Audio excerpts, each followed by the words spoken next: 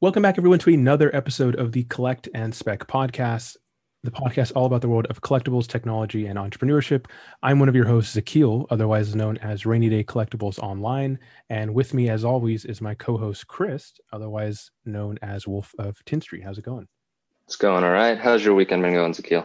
Good, good. And it's even better because in the continuation of our Community Spotlight series, where we talk to people of various different backgrounds in the world of collectibles, this is another episode that I'm very, very excited about. And we have Sean from the Reserved Investments YouTube channel. How's it going?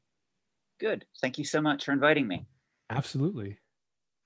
So I think I was introduced to your channel similarly to Chris through Discord. Someone had found your YouTube channel, I think, just kind of doing some deep dive and digging into the collectibles world. What can you tell us your genesis story and kind of background about how you got into collectibles? Absolutely. My name is Sean Cermak. I actually started out in the antiques and collectibles trade at the age of 12.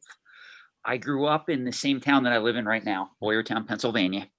And Boyertown, Pennsylvania is an interesting place. It's kind of a suburb of King of Prussia in Philadelphia. And as a result, it has a rich cultural history because not only are we like less than 40 minutes from Philly, literally, but we also have a lot of the Amish, the Pennsylvania Dutch around here. So one thing that we're known for is both rural and city areas. And ironically, there's a lot of collectors that reside in this area. Antiques Capital USA is considered to be in Adamstown, Pennsylvania, which is literally less than an hour from my house. So growing up, I was exposed to a wide range of different and interesting people who collect antiques and collectibles. So I just picked up on it. At the age of 12, my parents were taking me to antique marts, flea markets, and the like. Well, I started to get to know a lot of the hardcore dealers, a lot of the people that are really active in the trade. And they kind of took me under their wing and they tried to show me how the trade truly operates outside of the hype. So I had an interesting exposure to everything on pop culture collectibles, all the way up through hardcore antiques, artwork, antiquities. I was getting all this exposure and knowledge. So I just started soaking it up like a sponge. And I started learning the business myself. Then when I went off to college, I started to major in business, economics, finance, and it all came together. And I said, oh my gosh, this all fits. It's amazing how you can take the antiques and collectibles trade, apply economics to finance to it, and get a better understanding of how these markets work, how a lot of the markets are hype driven, how they operate almost just like Wall Street. Except there's one bonus, which could be a pro or a con, depending on how you look at it. Most of these markets aren't regulated. Mm-hmm. So you can kind of make the market work any way you want it to if you have the means. And that's where I really started to apply this data and say, well, what can I learn? What's the market telling me? So I had all this knowledge. And in 1995, when I graduated high school, eBay came on the scene. And that's what really caused everything to just blow up. I started a company called Electro Games. I got into selling pre-Nintendo video games because at the time, back in 1995, if you mentioned vintage video games, everybody assumed you meant pre-Nintendo because Nintendo was too new. It was only 10 years old at this particular time. So there was this massive speculative bubble where people were willing to pay like $150 for a mint condition Atari with 20 common games. So I would go to all these flea markets and I would get the stuff and I would just flip it online. And I used to tell people, this market doesn't seem stable to me. It's just, it doesn't seem truly organic. And the excellent pre-Nintendo era of video games lasted from 1995 all the way up to 2005. And by 2003, 2004, most people saw the writing on the wall where the next big boom was going to come with post-Nintendo stuff. And that stuff was going to be considered vintage by that particular time. So it's interesting how some of these segments of the collectibles market keep moving. So that's really where I got my start, where I put my teeth per se, was really with eBay, flea market. So it really was 1995 that I got out there and really was able to get exposure. Very cool. Awesome. So how would you describe your current relationship with the world of just alternative asset classes like collectibles, antiques, antiquities? I have a love-hate relationship with it.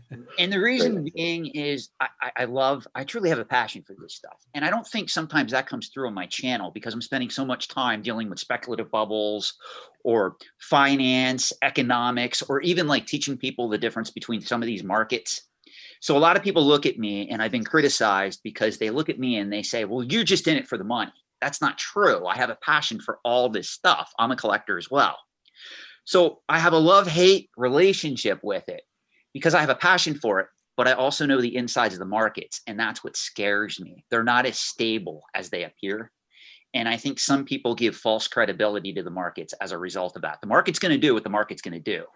But ultimately, with no oversight, it can be manipulated, it can be changed, and all these markets do change at some point going forward. Most of these markets start off speculative. If they're lucky enough to stick around for 20, 30, 40 years, they become established. If they're lucky enough to gain a foothold into the trade of not only just collectibles, but on the antique side, after 100 years, they become hardcore antiques. So it's interesting to watch the progression of some of these items. Like even right now, people are still paying a lot of money for antique toys that are over 100 years old. The difference is the speculation's gone. So people your age, even my age, they're not looking to that and going, well, this is great. I can invest in this, because they're more on to the speculative collectibles because they're the collectibles that are most volatile. So they love buying them at the peaks and then hoping that the price goes up and then they can sell at a high price point, or it can justify their purchase.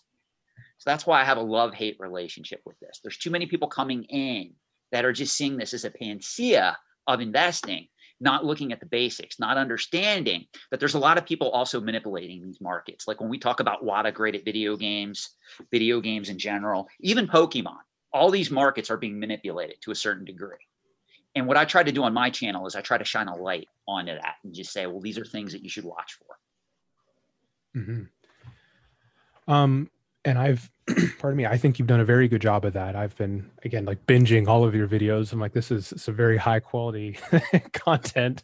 I'm hoping many of our listeners do the same. If anyone out there is interested in the grand scope of everything, including collectibles, antiques, and antiquities, please do check this channel out. Hit subscribe, right? Show them some love over there, because it's very, very, it'll be very much worth your time.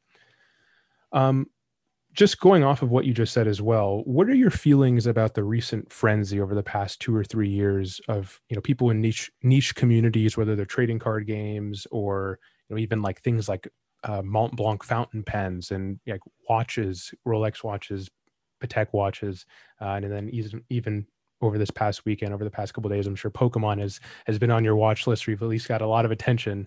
How do you feel about these niche communities now kind of expanding into the general populace, and really, I guess, just the prices skyrocketing? I think it's both good and bad. It's great for the long-term exposure. I'm going to be very honest. There is some validity here. I don't want to state that I'm all gloom and doom, or I'm all stating, oh my gosh, these markets are going to eventually crash. These markets are never going to go to zero. I want everybody to understand that point. There's a lot of people that criticize my content and say, well, you're stating that Pokemon, Magic the Gathering, video games, it's all comparable to Beanie Babies. No, it's not. It actually does have some organic collectability. Beanie Babies did not.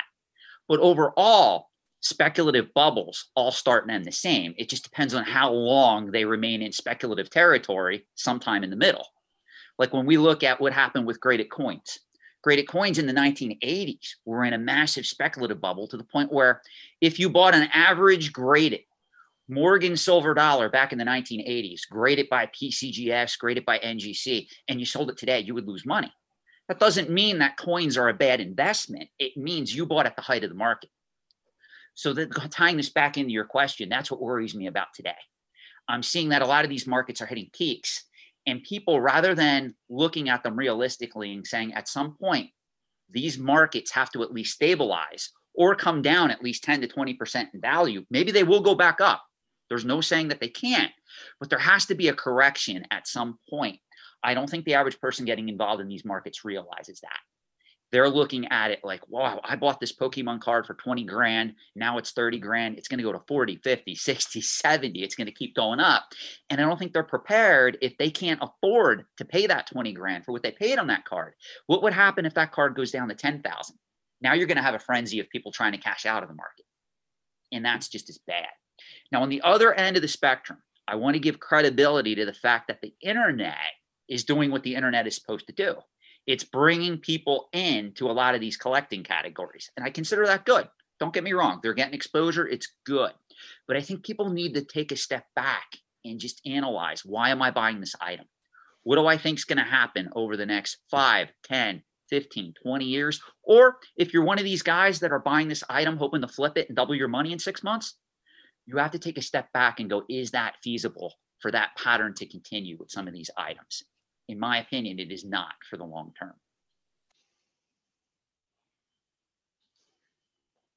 You briefly mentioned Beanie Babies. Can you give us the 2-minute overview of how that specifically differs from kind of a lot of the modern day things that people would consider to be collectible? Absolutely. Beanie Babies were one of the most successful mass-produced scarce items in the antiques and collectibles trade. Beanie Babies came out in the 1990s. It was made by Ty, who was a very eccentric, wealthy, business-driven person who came out with these stuffed toys that pretty much had no viability. They really had no purpose. They were just stuffed toys. So he wanted an interesting concept to market them. So they would be sold in Hallmark, gift shops, and the like for like $5 or $6.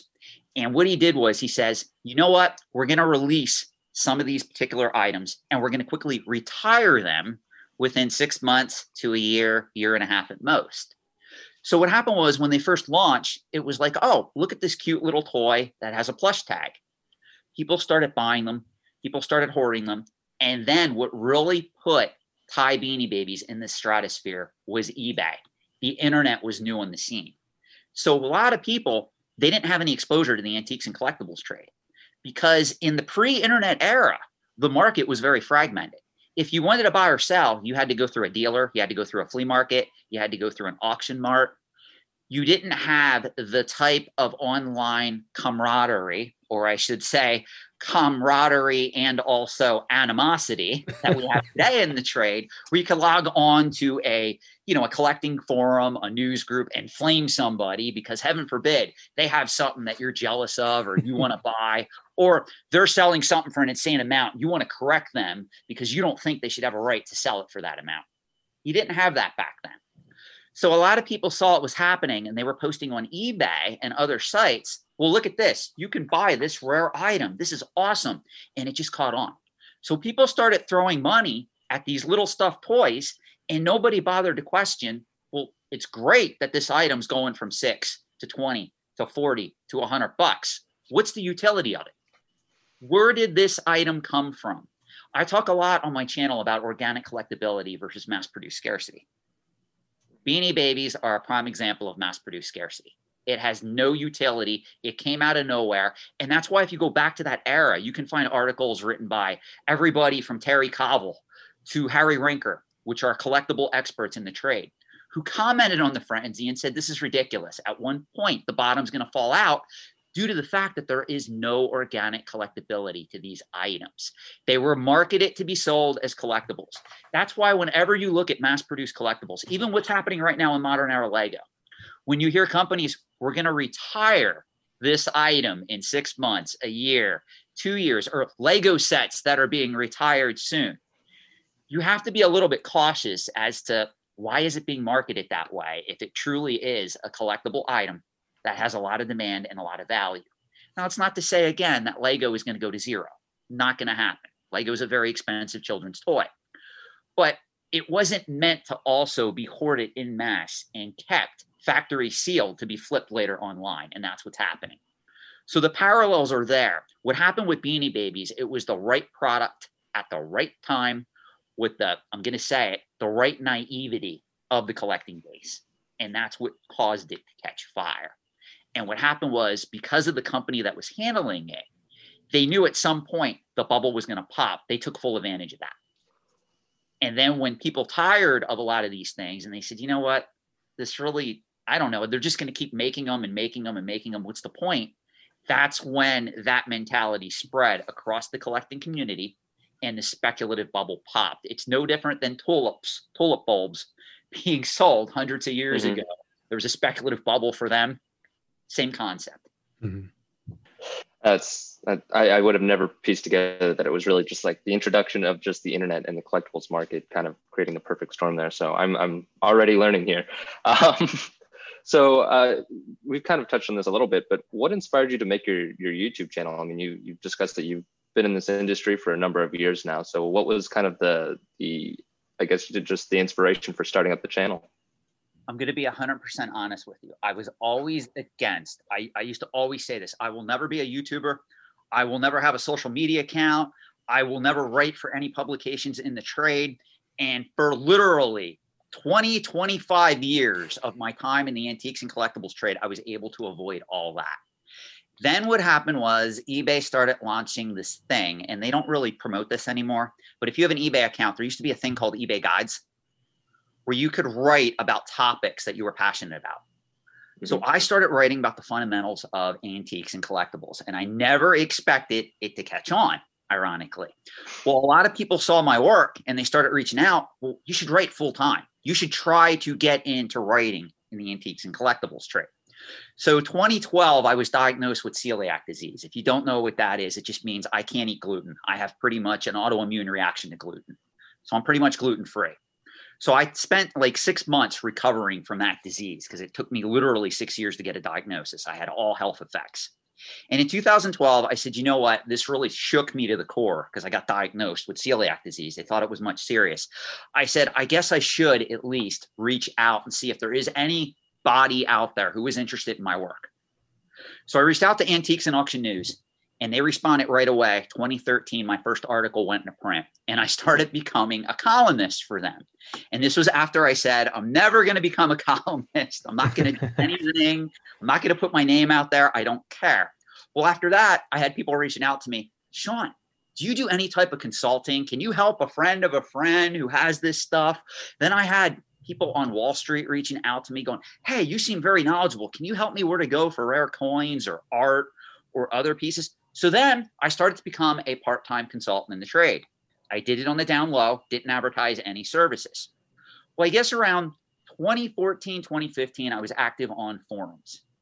And on the forums, I kept running into what I call the speculator mindset, where people were posting, I'm going to buy this item, and if I buy it today, and even if I pay $3,000 for it, based on previous growth, this item's going to be worth $150,000 in 20 years.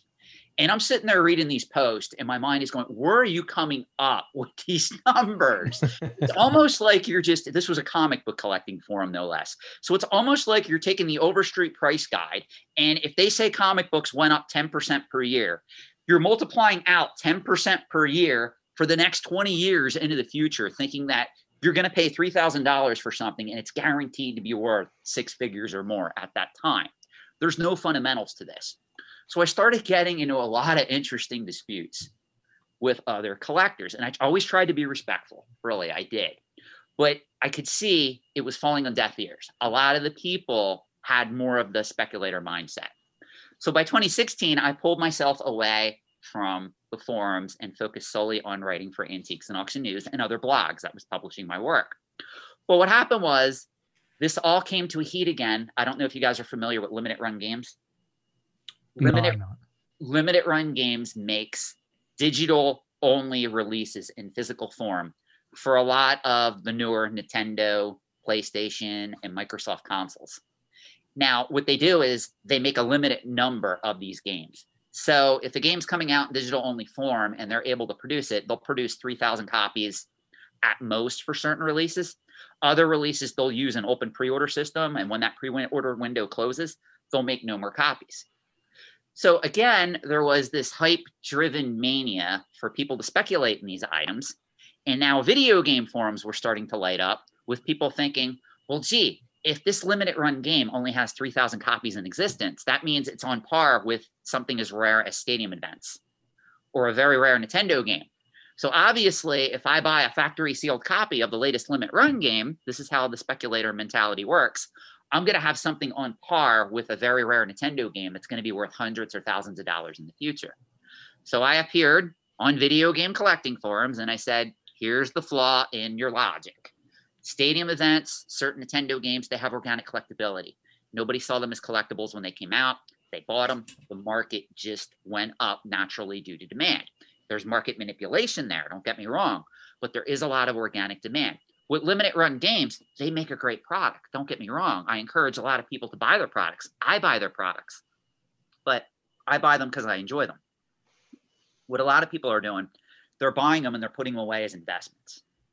And that's where I said, this does not make any sense.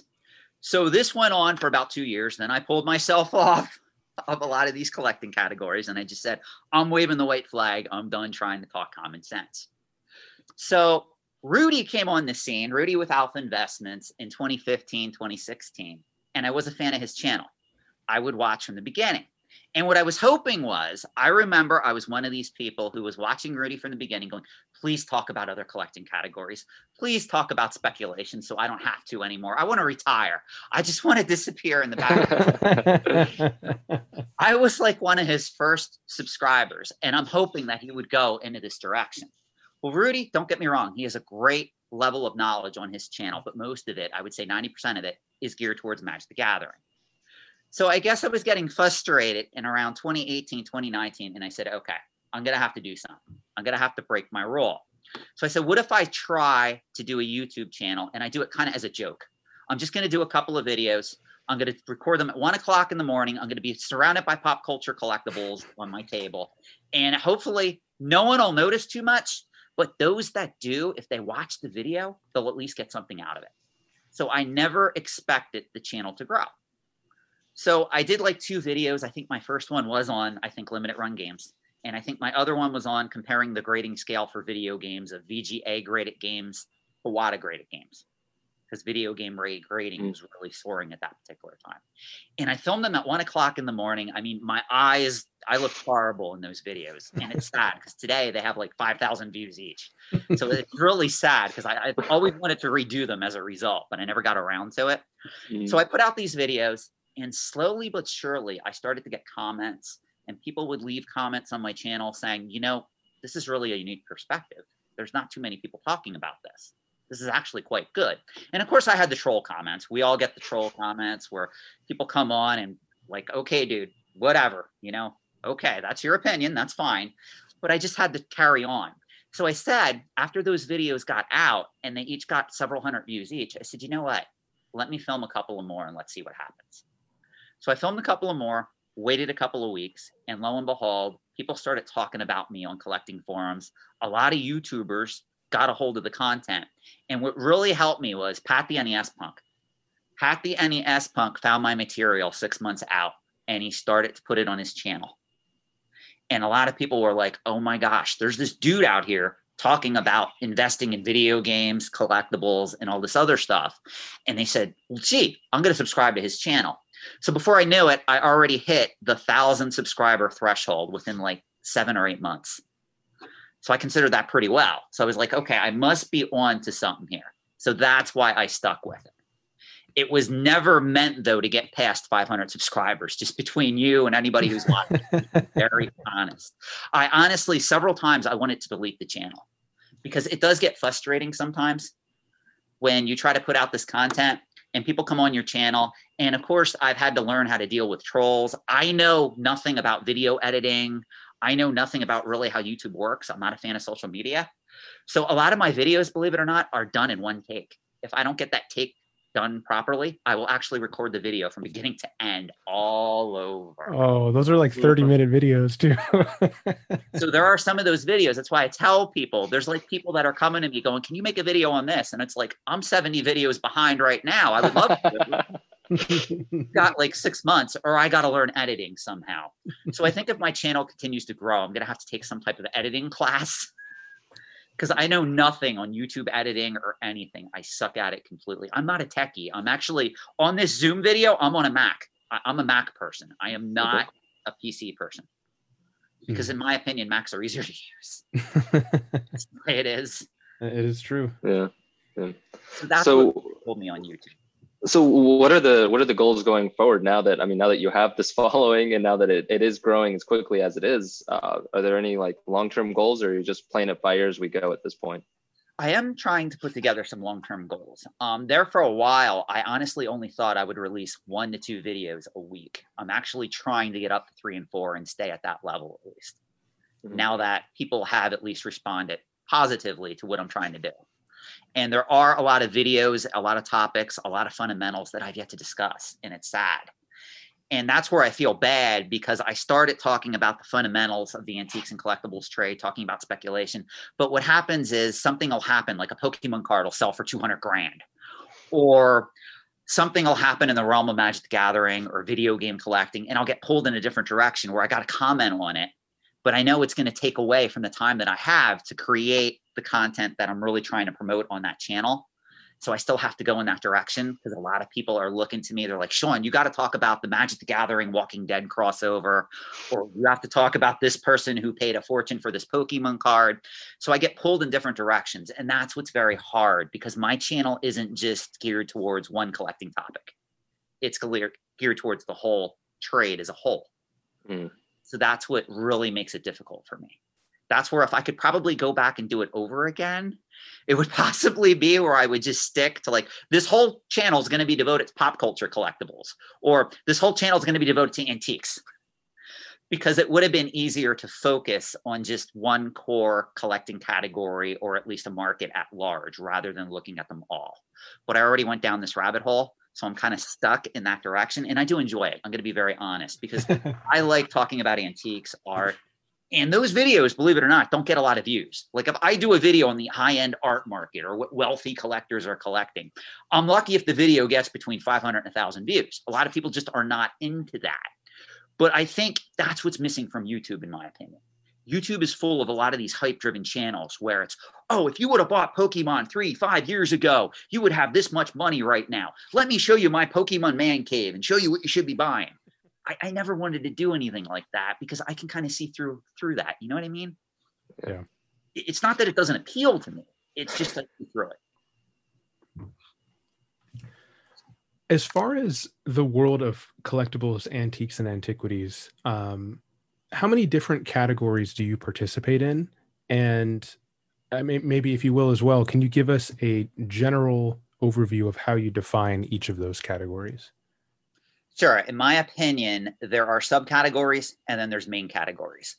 So let's say that we look at coins. There's international coins, there's US coins, there's ancient coins, there's colonial coins, or if you're in the US, that's completely different than coins that are made by the US Mint.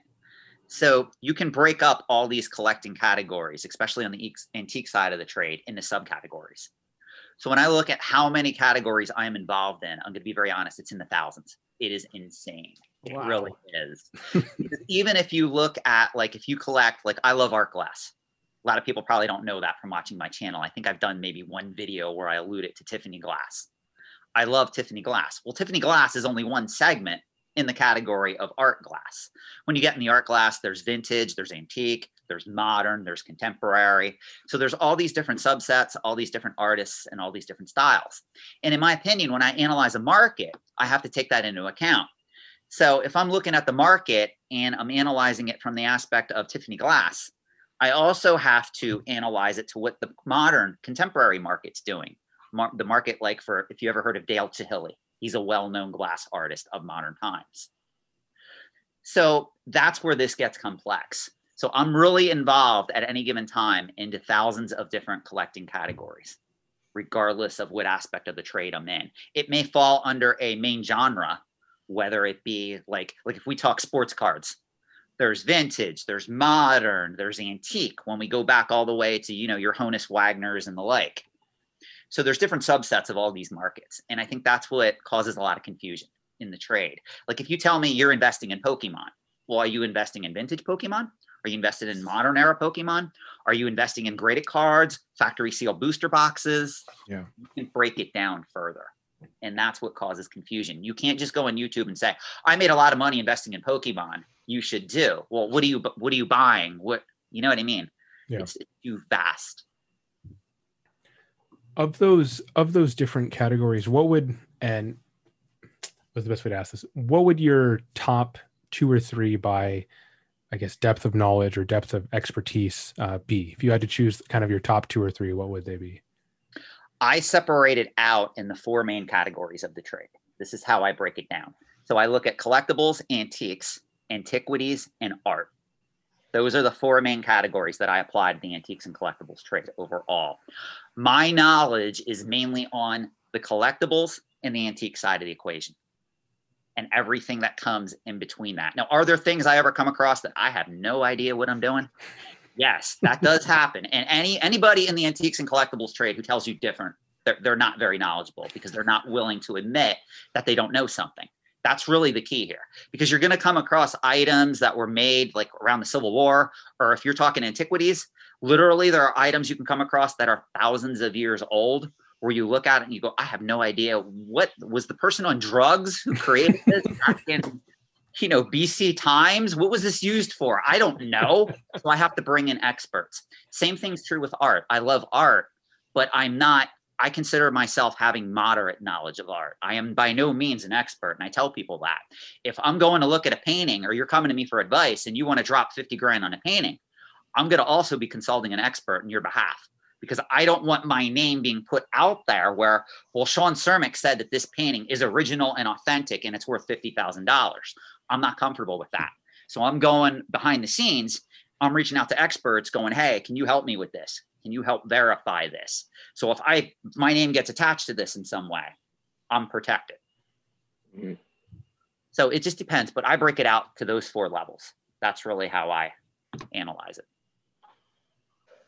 So what role do collectibles serve? And this is going to be a big, just topic, but when is it financially appropriate for someone to start looking at collectibles as an asset class? I would always prefer that the person be established. Now, to be fair, I understand everybody has a different definition of established. I can give you mine, but everybody out there has a different definition. And some people look at my definition and they say that's much too harsh. So what I will tell people is, as long as you're not putting 100% of your discretionary income or all of the money that you have to invest in assets in the collectibles trade, you're okay. So I have no problem if somebody wants to start out where they put 60, 70, 80% of their money devoted to investing in mutual funds, index-based funds, financial assets, and then taking that other 20, 30, even 40% in some cases and playing around with collectibles. But you cannot realistically build a long-term portfolio of wealth that is going to appreciate in value on par with the stock market by solely going into the collectibles trade. It's not going to work unless you're a dealer, unless if you're building a business that you are dead set is going to grow over time, or if you're somebody who has a massive education in economics and finance. That's really what it's going to take. And even then, it is still risky. If you look at guys like Rudy, and again, I don't want to speak for Rudy at all. I just know him from his channel. He also holds corporate bonds. He holds real estate. So all of his money is not in collectibles. One of the things that I get a lot of comments on my channel is, well, Sean, look at Rudy. Look at what he's doing. And I have to explain to people, go back and watch his videos. He is not 100% invested in collectibles. That is a myth. And most of these other established people are not either. They either came from the finance realm and just had a passion for this stuff, or they were lucky enough to start a business and it caught on. And that's how they got into the trade. So you can, don't get me wrong, you can diversify assets in these markets, but you have to start small unless if you're financially established. Now I know what your next question is going to be. How do I define financial establishment? This is what people don't like when they hear my answer. I consider financial establishment to start at having a net worth of $100,000 and having most of that net worth invested in financial assets. So if you are at that point, you are at a good point to start diversifying in the antiques and collectibles trade. Now, when I say diversifying, I'm saying like 5 to 10% of your portfolio. So if you have 100 grand, 5 to 10% is 5 to 10,000. What I see that people are making a mistake, they're shooing off financial assets, they're shooing off getting out of debt, and they're coming into these markets with a credit card, or maybe they have like 500, 600 bucks saved max, and they're spending it all in collectibles. And they think that they're going to be able to build wealth in the collectibles market going forward. It doesn't work like the stock market in most cases. That's the problem. And that's a major difference between these two markets. Something like an S&P 500 index fund, based on the overall growth of the economy and also the financial markets at large, that can grow exponentially. That's how a lot of people make their money in the world and in America. Well, with collectibles, there is a limited capacity for growth. These are very niche markets. Even if we're talking about rare coins, I always get accused of being biased towards antiques and always hating on collectibles. That's not true either. I love both categories because you have to invest in collectibles if you're going to invest in these markets, because that's where your speculative growth comes from. So that's where you can buy an item for $50 and watch it go to $250. On the antique side of the trade, it's more devoted to long-term growth. So that's what a lot of people lose sight of. If you're going to the market and you're going to spend $5,000 on a rare coin, I got news for you. If you do the research, that coin's not going to go up in value. On the same token, that coin's not going to go in the next 6 months to a year to $10,000. The fundamentals aren't there. The easy money's been made on that particular item. So if you're going to diversify in that, it's more to diversify away from financial assets and away from real estate. Does that make sense? Yeah, absolutely. With that said, a couple financial specific questions here, and one that is actually not on our list, but I would be interested to hear your opinion on. As I'm approaching what I would consider to be quote unquote portfolio optimization of my collectible portfolio, instead of betting on any individual trading card game, and specifically in the graded markets, I've actually spent a lot of time looking at PSA, and the parent company to PSA is Collectors Universe. We've seen a huge explosion since March of people, both based on the back of Pokemon boom and the back of, vintage Yu-Gi-Oh boom. Incredible run of graded submissions, and PSA stock has essentially 4x'd in that time. I bought shares even a couple of weeks ago, and they're already up over, I think, almost 20%. How would you describe investing in the financial markets associated with collectibles, whether that be Collectors Universe, PSA, or maybe Nintendo, or by extension Microsoft, although the valuation of Microsoft versus Xbox is a little off? But how would you kind of go about that? It can be a good strategy. It just depends when you buy in. Like, I bought in on Nintendo back in 2015, right before Pokemon Go came out. And this was at a time people were predicting, people who didn't know any better, Nintendo's dead. Oh my gosh, the Wii U isn't selling properly and it's all doom and gloom, not realizing, even I admit, even though that I talk badly about holding graded video games for the long term, I will tell people Super Mario, Zelda, Metroid, the value of those franchises is never going to go to zero. There's a lot of money there. So I bought Nintendo stock back when it was like $15 a share, and I think now it's about 68 or 69. So today, would I tell somebody to buy that same stock? It depends what their strategy is, because Nintendo really had a massive growth boom. PSA, to use as an example, with Collectors Universe, they also had a massive growth spur. Now, I don't know if you're aware of this, but what I like about Collectors Universe, they also own PCGS, which is the coin grading company. Mm-hmm. So they own many different companies under that umbrella. So I do own Collectors Universe stock. Do I own a lot of it? Is it part of my core holdings? No, but I do own like 50 to 100 shares of it for that reason. So yeah, you can get in, and this is one good thing about the collectibles marketplace. If you do get in the collectibles marketplace and you have an interest in these companies, you can learn about stock market investing just by doing what you love. Where if you're a huge comic book guy and you love Marvel, well, Disney owns Marvel. You can't get any more blue chip than that. And Disney's been hammered because of the pandemic right now. They've been hammered what's Disney down? I think 20, 30%, if not more. Yeah, because of you can't go to a fleet. Well, you can go to the theme park, but let's be honest. You really want to go ride space, social distance, I mean, even Donald Duck's not coming to see you. I mean, he's wearing a mask too, staying in his little cave or whatever. So it is a good exposure to a lot of these markets if you get in and you say, you know what if I bought stocks in the companies that produce a lot of these collectibles? Even I think Funko Pop is traded publicly. Now, would I buy in the Funko Pop? No, it's too speculative for my taste. I'm going to be very honest. I don't like the products they produce. I don't like the company as a whole. It's just my opinion. So you do bring up a great point. You can get in that way and learn it. And in a lot of cases, I'm going to be very honest, a lot of speculators that don't have knowledge as to how these markets work, they would probably be better off buying shares of Collectors Universe, shares of Nintendo, shares of Disney, or even shares of Microsoft, rather than speculating on the products that these companies produce by and large.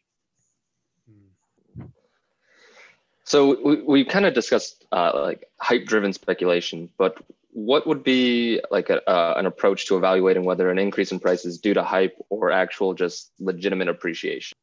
It comes down to organic collectability versus mass-produced scarcity. That's really what it comes down to when you analyze these markets. I always use this as an example, and you're probably going to love this example because it's a Magic the Gathering example. So everybody can relate.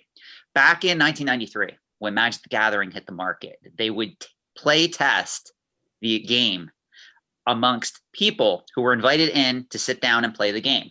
And they distributed alpha cards. And these alpha cards, you could pick up the pack and you could take it home with you if you wanted to when you were done play testing this game. Well, ironically, 95% of all the people that play tested Magic the Gathering, that sat there and played it, whether they loved it, whether they hated it, whether they were indifferent to it, they never took the cards with them. Now, today we know alpha cards, especially in near mint condition, sell for a fortune. Let's be honest, they do. Even the most common cards you can still get. If it's a PSA 10, you're still going to get probably 100 or more for that particular card with few exceptions, even a basic land. Well, why didn't anybody pick up the cards knowing that and take them with them? Because back then there was no hype. It was just, oh, look at this new game that's coming out. We don't even know if it's going to catch on. So that had organic collectability. That's why today people are clamoring to get their wonderful Alpha Edition Black Lotus, Power Nines, whatever it is, because nobody bothered to hoard them back in the day, even with magazine publications coming out like Scry and all these other listing the values on every different month. People still were really not hoarding them for the long term. That's an example of organic collectability. When we look at mass-produced scarcity, if you look at what Wizards of the Coast, if you look at what Nintendo, if you look at what a lot of these companies are doing today, whether we're talking Funko Pops, Amiibo, limited edition items, Double Masters VIP items, all this stuff that's coming out where they're using all these gimmicks to get people to buy them, that's more hype driven. That's mass-produced scarcity. So when a manufacturer creates a product and says, this is going to appeal to collectors, that's something you have to be wary of. Your immediate mind should go to, okay, this is something that may not have long-term potential. That doesn't mean Magic in itself is going to go to zero, or all these products that they're producing today are ever going to be worthless. It just means as a result, because they're promoted with hype, because they're using mass-produced scarcity to put these products out in the market, collectors are going to go out, they're going to buy these items, and they're going to hoard them in mass, and they're going to keep them factory sealed. So as a result, 10, 20, 30 years down the line, there's going to be much more of these in existence than your Alpha Edition Black Lotus game card that was sitting alone at a play table because somebody didn't have the foresight to go, well, gee, this may be something in the future. I'm going to pick this up and put it away. Except for that one oddball person who is probably the black sheep of your family or my family, who sits in his room all day and, you know what I mean, fandoms, well, what if this is worth money? Or what if that's worth money? We call that in the trade, I hate to say this, I don't mean to use this as a derogatory term, but hoarding syndrome. Really, there are people in this market that are hoarders that think everything's going to be worth money. Now, if one of them happened to go to one of those Magic Play tournaments and they picked up one of those cards and they still have it, they possibly would have done really well today. But that wasn't the norm. How would you, one of the things that you've talked about on your channel, and we talked a little bit about precast, is the fact that you're also a consultant in this field on top of being a kind of a content creator online. And in your experiences of working with people of different backgrounds and wealth profiles, what do you think is the biggest difference in mindset between, you know, the people who have very large portfolios and people who are, you know, building their portfolios or just have been flat for, you know, forever, for their entire time? That is a great question. Thank you for asking this question. This is one of the most important questions and a lot of the points that I try to make on my own channel with this. There are several differences between somebody that comes to me that has, and I'm just going to use this as an example because I've worked with people with 10 million plus net worths. And I've also worked with people who make under $50,000. I don't judge. It's what you want to do and what's realistic. When somebody comes to me, what they're basically coming to me for is this a realistic plan of what I want to do for the goal I want to achieve? Some people come to me, and I have people on both ends of the equation that come to me and just go, well, Sean, I just want to buy this because I have a passion for it, but I don't want to lose money. And obviously I can't guarantee you're not going to lose money, but what I can do is look at the market for you. And I can say, okay, fundamentally, if you buy this item at this price and you want to hold it for 10 years, it should at least hold its value in this market. You're investing in a stable market. Or on the other side of the equation, I can say this market's way too speculative. I can't even tell you what the price is going to be 10 years from now. So that the point that I'm trying to make is the main difference is somebody on the wealthy side of the equation will tend to understand risk versus reward better, where it's the person on the lower end of the spectrum or the mid of the spectrum who will come to me and say, I'm going to buy 500 copies of this 25-cent reserve list Magic the Gathering card, because if it goes to 50 cents, I'm going to double my money. And I have to explain to them the reserve list has been in existence now for how many decades? There's a reason why that card is selling for $0.25. So you got to look at the equation properly. So the biggest thing that I think the difference is between the small fry and the large potato that's coming into these markets with a lot of money, already has a net worth, is number one, the people on the higher end side tend to already understand economics and finance. And they already look at things through the lens of risk versus reward. They're not going into the market half-cocked, buying items that are full on speculative. They are buying items with a purpose, and they're able to analyze properly. What are the risks of buying this item? What's the opportunity cost? What time value of money am I giving up for holding this for 10 years? I've said this earlier on one of the videos I just did on my channel. If you're spending $20,000 on an antique or a collectible, and the opportunity cost of that is putting that $20,000 into a stock that pays a 5% dividend, you must realize if you hold that item just for 2 years without inflation encountered at all, assuming that stock, let's just assume something where is not realistic in Wall Street, but let's assume that stock stays at that same price. I mean, it goes up and down, but the first year you're going to invest, it's $40 a share. And coming out of it, you know it's going to at least be $40 a share. That 5% a year on that $20,000 investment nets you $1,000 per year. So if you are holding that particular item for 2 years, that's $2,000 just in investment income on that $20,000 investment that you would have had to made in the collectible side if you're putting $20,000 into a Pokemon card or something else. Another thing that a lot of the people who are well-versed on the financial side of the trade, they understand the cost of selling this stuff. One thing about antiques and collectibles, and it's never brought up, and I understand all my critics will say, well, Sean, I can sell at a Facebook group. I can sell at a collecting forum. But you got to understand, if you want top dollar for your items, the money right now is at auctions. Auctions charge a commission to sell these items. And this is something that, one thing that I love when I work with some of these high profile people, they already have contacts in the trade, or they're using me to negotiate contracts because they know once they sell this item, they're going to pay a seller's commission. Whereas some of the people on the other side of the trade, when you try to explain that to them, they act like it doesn't matter. Well, even if you're paying only just a 10% seller's commission, that has a massive effect on your gains, short-term or long-term. And that's never spoken about on any of the hype-driven channels, and it drives me nuts. Where do you see the future of the hobby going in the next 5 years in terms of technology, finance, playability, et cetera? And perhaps we need to get a little bit more refined there, but just a general overview. Of the antiques trade and collectibles market, or? Antiques and collectibles. Let's do antiques and collectibles. I think, and it pains me to say this, I'm going to be very honest, but I think that antiques and collectibles are going to be a massive asset class going forward. And why it pains me for that is I think that this harks back to what happened in 2008, 2009.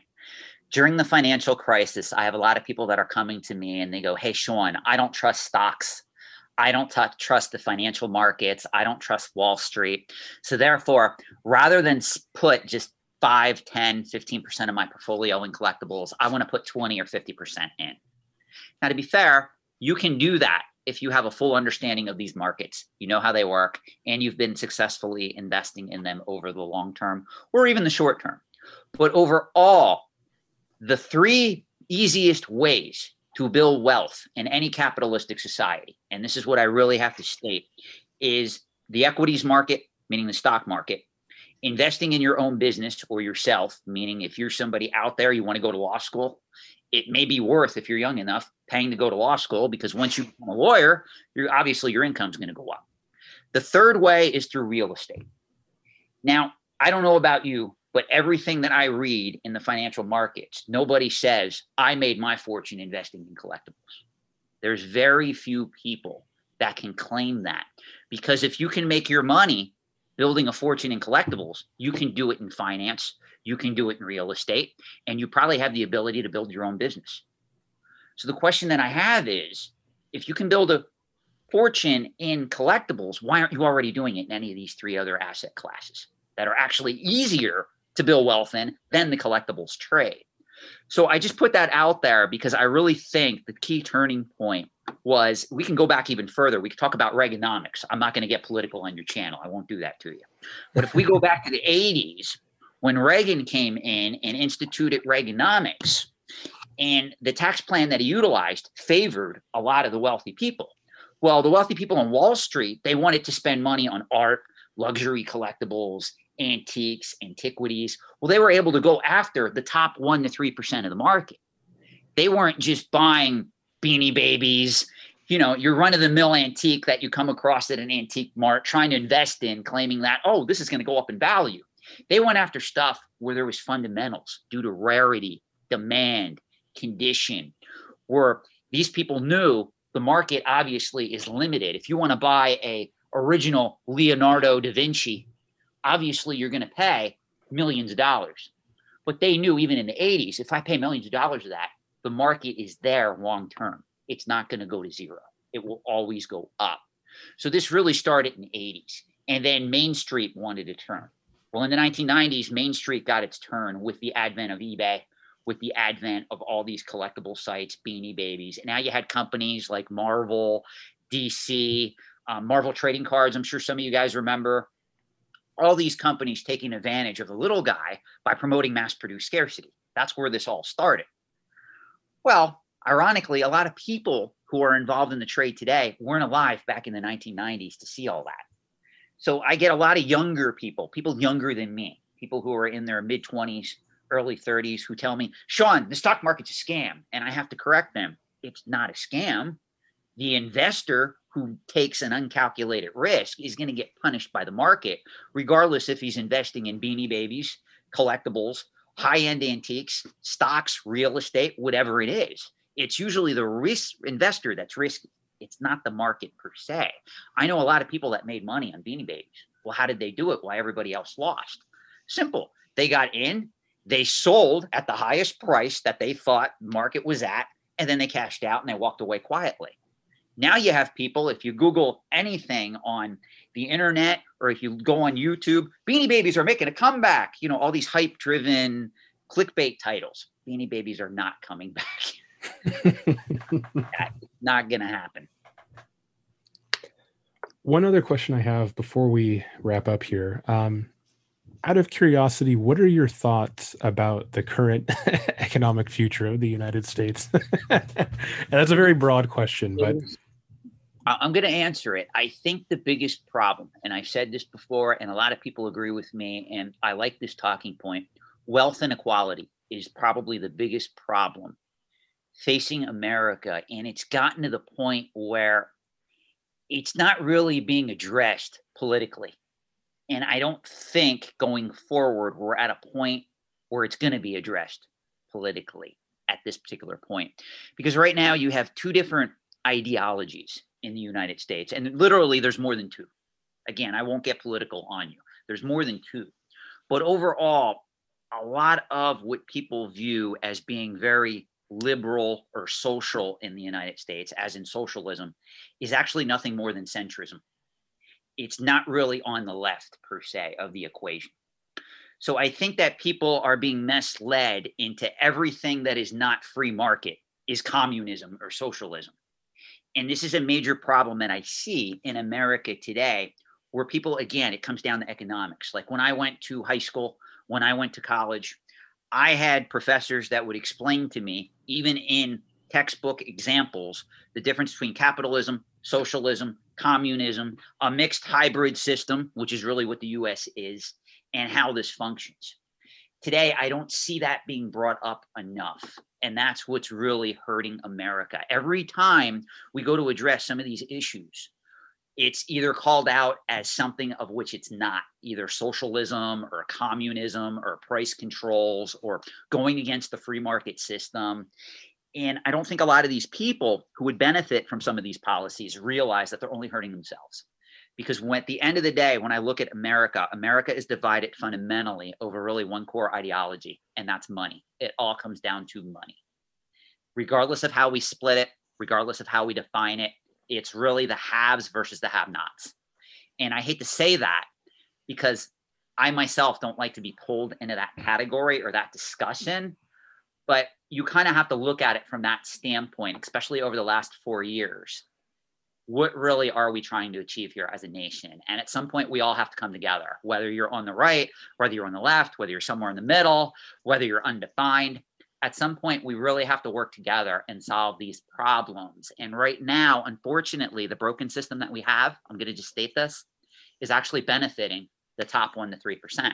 Because if we can't come together to create laws that we all agree on that protect the little guy or even maintain a certain level of livelihood, what really are we trying to achieve and who is this benefiting?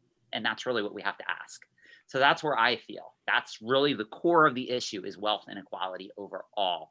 Can these problems be solved? I think so. I think every nation goes through these growth spurts or these times of division. I'm just seeing it a lot in America compared to like when I go over and visit Europe. When I go over and visit Europe, they're looking at us and they're going, what the heck are you guys doing over there? You guys are fighting worse than when we were fighting the Revolutionary War against y'all. What are you doing? You know, man, we're eating tea and crumpets over here and we're laughing at you. And then, of course, I bring up Brexit and they're like, we don't talk about that. We all have our problems, right? I mean, at the end of the day, we all want our independence. But it's how we solve these issues going forward. There has to be a realistic approach. That's my problem. And this kind of goes back to how information is transferred in the year 2020. There's a lot of very bad information out there, right?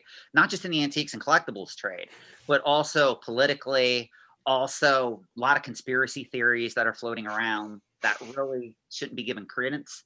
But thanks to social media, thanks to the fact that we have a news media, if it bleeds, it leads, it gets talked about more than facts, more than an actual discussion of the issues. And that's what really hurts me as somebody who loves America, but also struggles with trying to get people to realize that it really all comes down to wealth inequality. Until we solve that issue, I don't see anything else getting better. And that's what's sad. I agree with everything you said. I think there. What role do you foresee collectibles playing in your life over the next 10 years, if any? Because, you know, you've noted a couple times that you do invest in different markets. And I know that this is your job. Is this something you plan to do for the rest of your life? Is this something that, I'm assuming, have you fallen in and out of love with collectibles? How has that journey been? And kind of, what do you forecast it to be? Oh, it's always been a part of my passion. I'll always collect something. I'll be very honest with you till the day I die. I would venture to say either I'll be buried with something or they'll be taking it out of my house. People, family members will be auctioning it off. I have left instructions, believe it or not, if anything happens to me. There are instructions sitting in a safety deposit box so they know what auction houses to use and how to dispose of some of these collectibles. But they will always be a part of my life. What I mean when I say that is there's certain collecting categories that really aren't for me. Like I'm 43. I'm going to be 44 in 2 months. And I use this statement to try to get younger viewers of my channel to at least understand that their life is going to change. So if you like Nintendo or Pokemon, Magic the Gathering, whatever collecting category you like, you will most likely always like that item. But you're going to get to a point when you're 40, 45, going into your 50s, 60s, where, okay, if I buy this item today, how many years do I really want to invest in it or hold the item? And is it worth it long term? You know, if you're in your 20s right now and you're buying factory seal booster boxes of Pokemon Magic because you think over the next 10, 15 years, this modern stuff is going to go up in value, even if you're right, where's your life going to be then? So it's all relative. That's why I'm more, when I invest long term on stuff that I enjoy, it's more in the antiques and art side of the trade anymore. Collectibles, I love them. I love video games. I love Pokemon. I love Magic the Gathering. I love vintage toys. I love vintage comic books. But overall, when I buy them, I always have my finger on the pulse, because I know if that market reaches a new high, I'm going to probably want to cash out, because I don't want to be left standing with an item that I paid like $3,000 for, and 20 years later, it's only worth $1,500 or $2,000, if that makes sense. Mm-hmm. So it's difficult for me because I look at everything from a financial perspective, and I also look at things from the perspective of the items that I have nostalgia for. But those two different opposing viewpoints are always in conflict with one another, if that makes sense. So it's very difficult for me. That's why I'm glad that I'm passionate about coins and currency, because that's something that I look at long term, where even if I don't sell it in my lifetime, my family members can sell that, and I know it's going to still be collected 30, 40, 50 years out. Mm-hmm. Awesome. Before we get to the last question, thanks so much for coming on the cast. We really appreciate it. If our listeners want to find any of your content, as far as the YouTube channel goes, or any of your writings, or contact you directly via, wherever, the social media or email or whatever, where would they go about doing that? Sure. On YouTube, my channel is called Reserved Investments, and that's 2 words, Reserved Investments. You can also email me through reservedinvestments, one word, @gmail.com. That's my main contact information. I do consulting in the trade.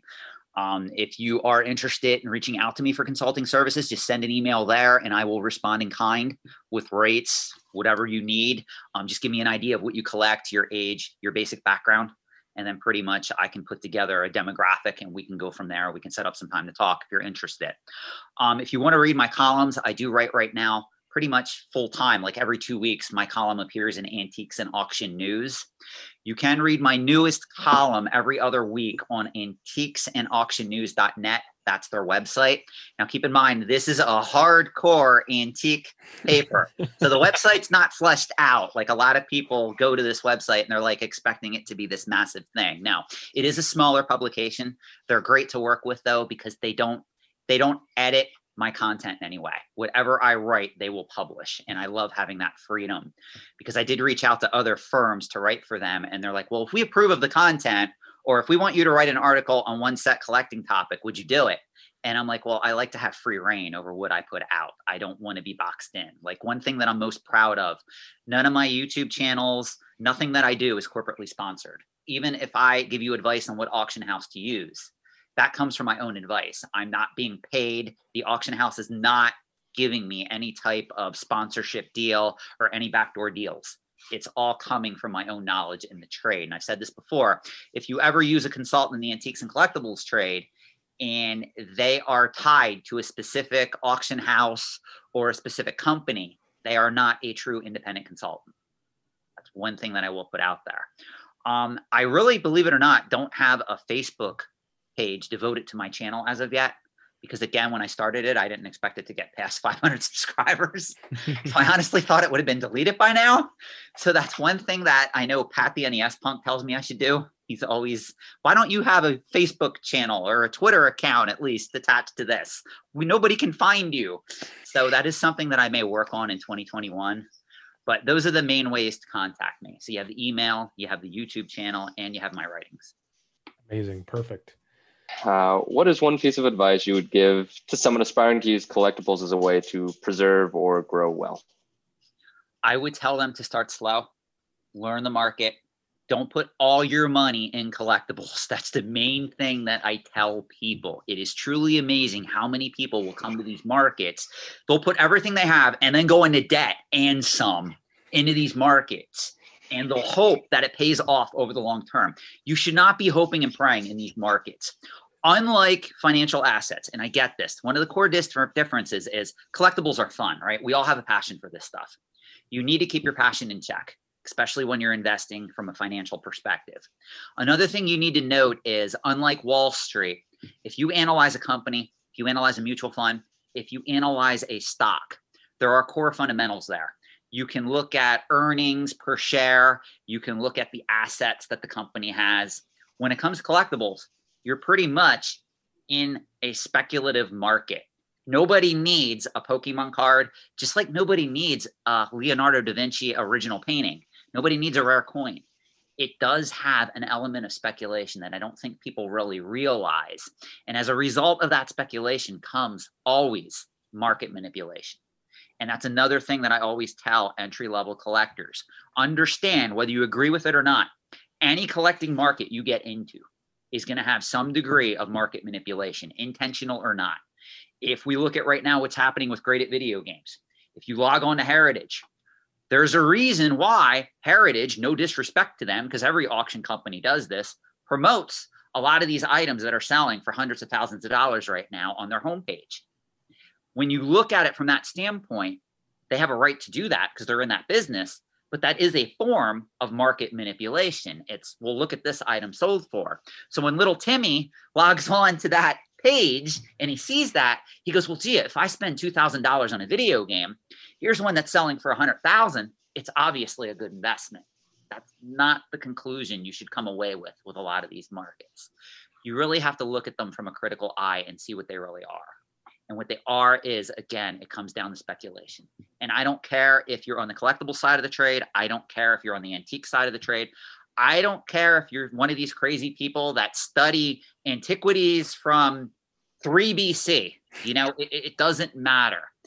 All these markets can be manipulated. If there's more than one collector in that market, and chances are there are, it's being manipulated in some form. So you must realize that. And everybody is guilty of market manipulation. If you yourself go on a collecting forum, if you hype up something that you bought, even if it's not intentional, if you say, you know what, I really love this item, look at it, I got it graded, came back a PSA 10 or a CGC 9.8, I'm so happy to have this in your collection. Rest assured, there's going to be somebody out there that's going to be looking at that going, wow, I would love to have that in my collection. And as a result, he could possibly enter the market. And unbeknownst to you, you pulled him into the market. So that's why these markets are growing in mass. It's basically what's happening in social media. It's basically what's happening on the internet, on collecting forums. So we are really in, and I'm going to sum it up with this, we are really in a new frontier here for the collectibles trade. And that's why even me, I have discussions with a lot of top tier experts in the trade. And I'll even tell them, where do you guys think this market is going for collectibles? Like you guys ask me, I'll ask them that question because I want to know their answer. And they're like, Sean, honestly, it's overblown. But at the same time, we're in uncharted territory. So it is fascinating. And I think you both will agree with me on that. It's fascinating to be alive at this time in the collectibles trade because every other week it's a record-breaking sale or it's this famous person getting in, buying, you know, this card for 200 grand or a booster box for 198,000. It's insane. It's just mind blowing.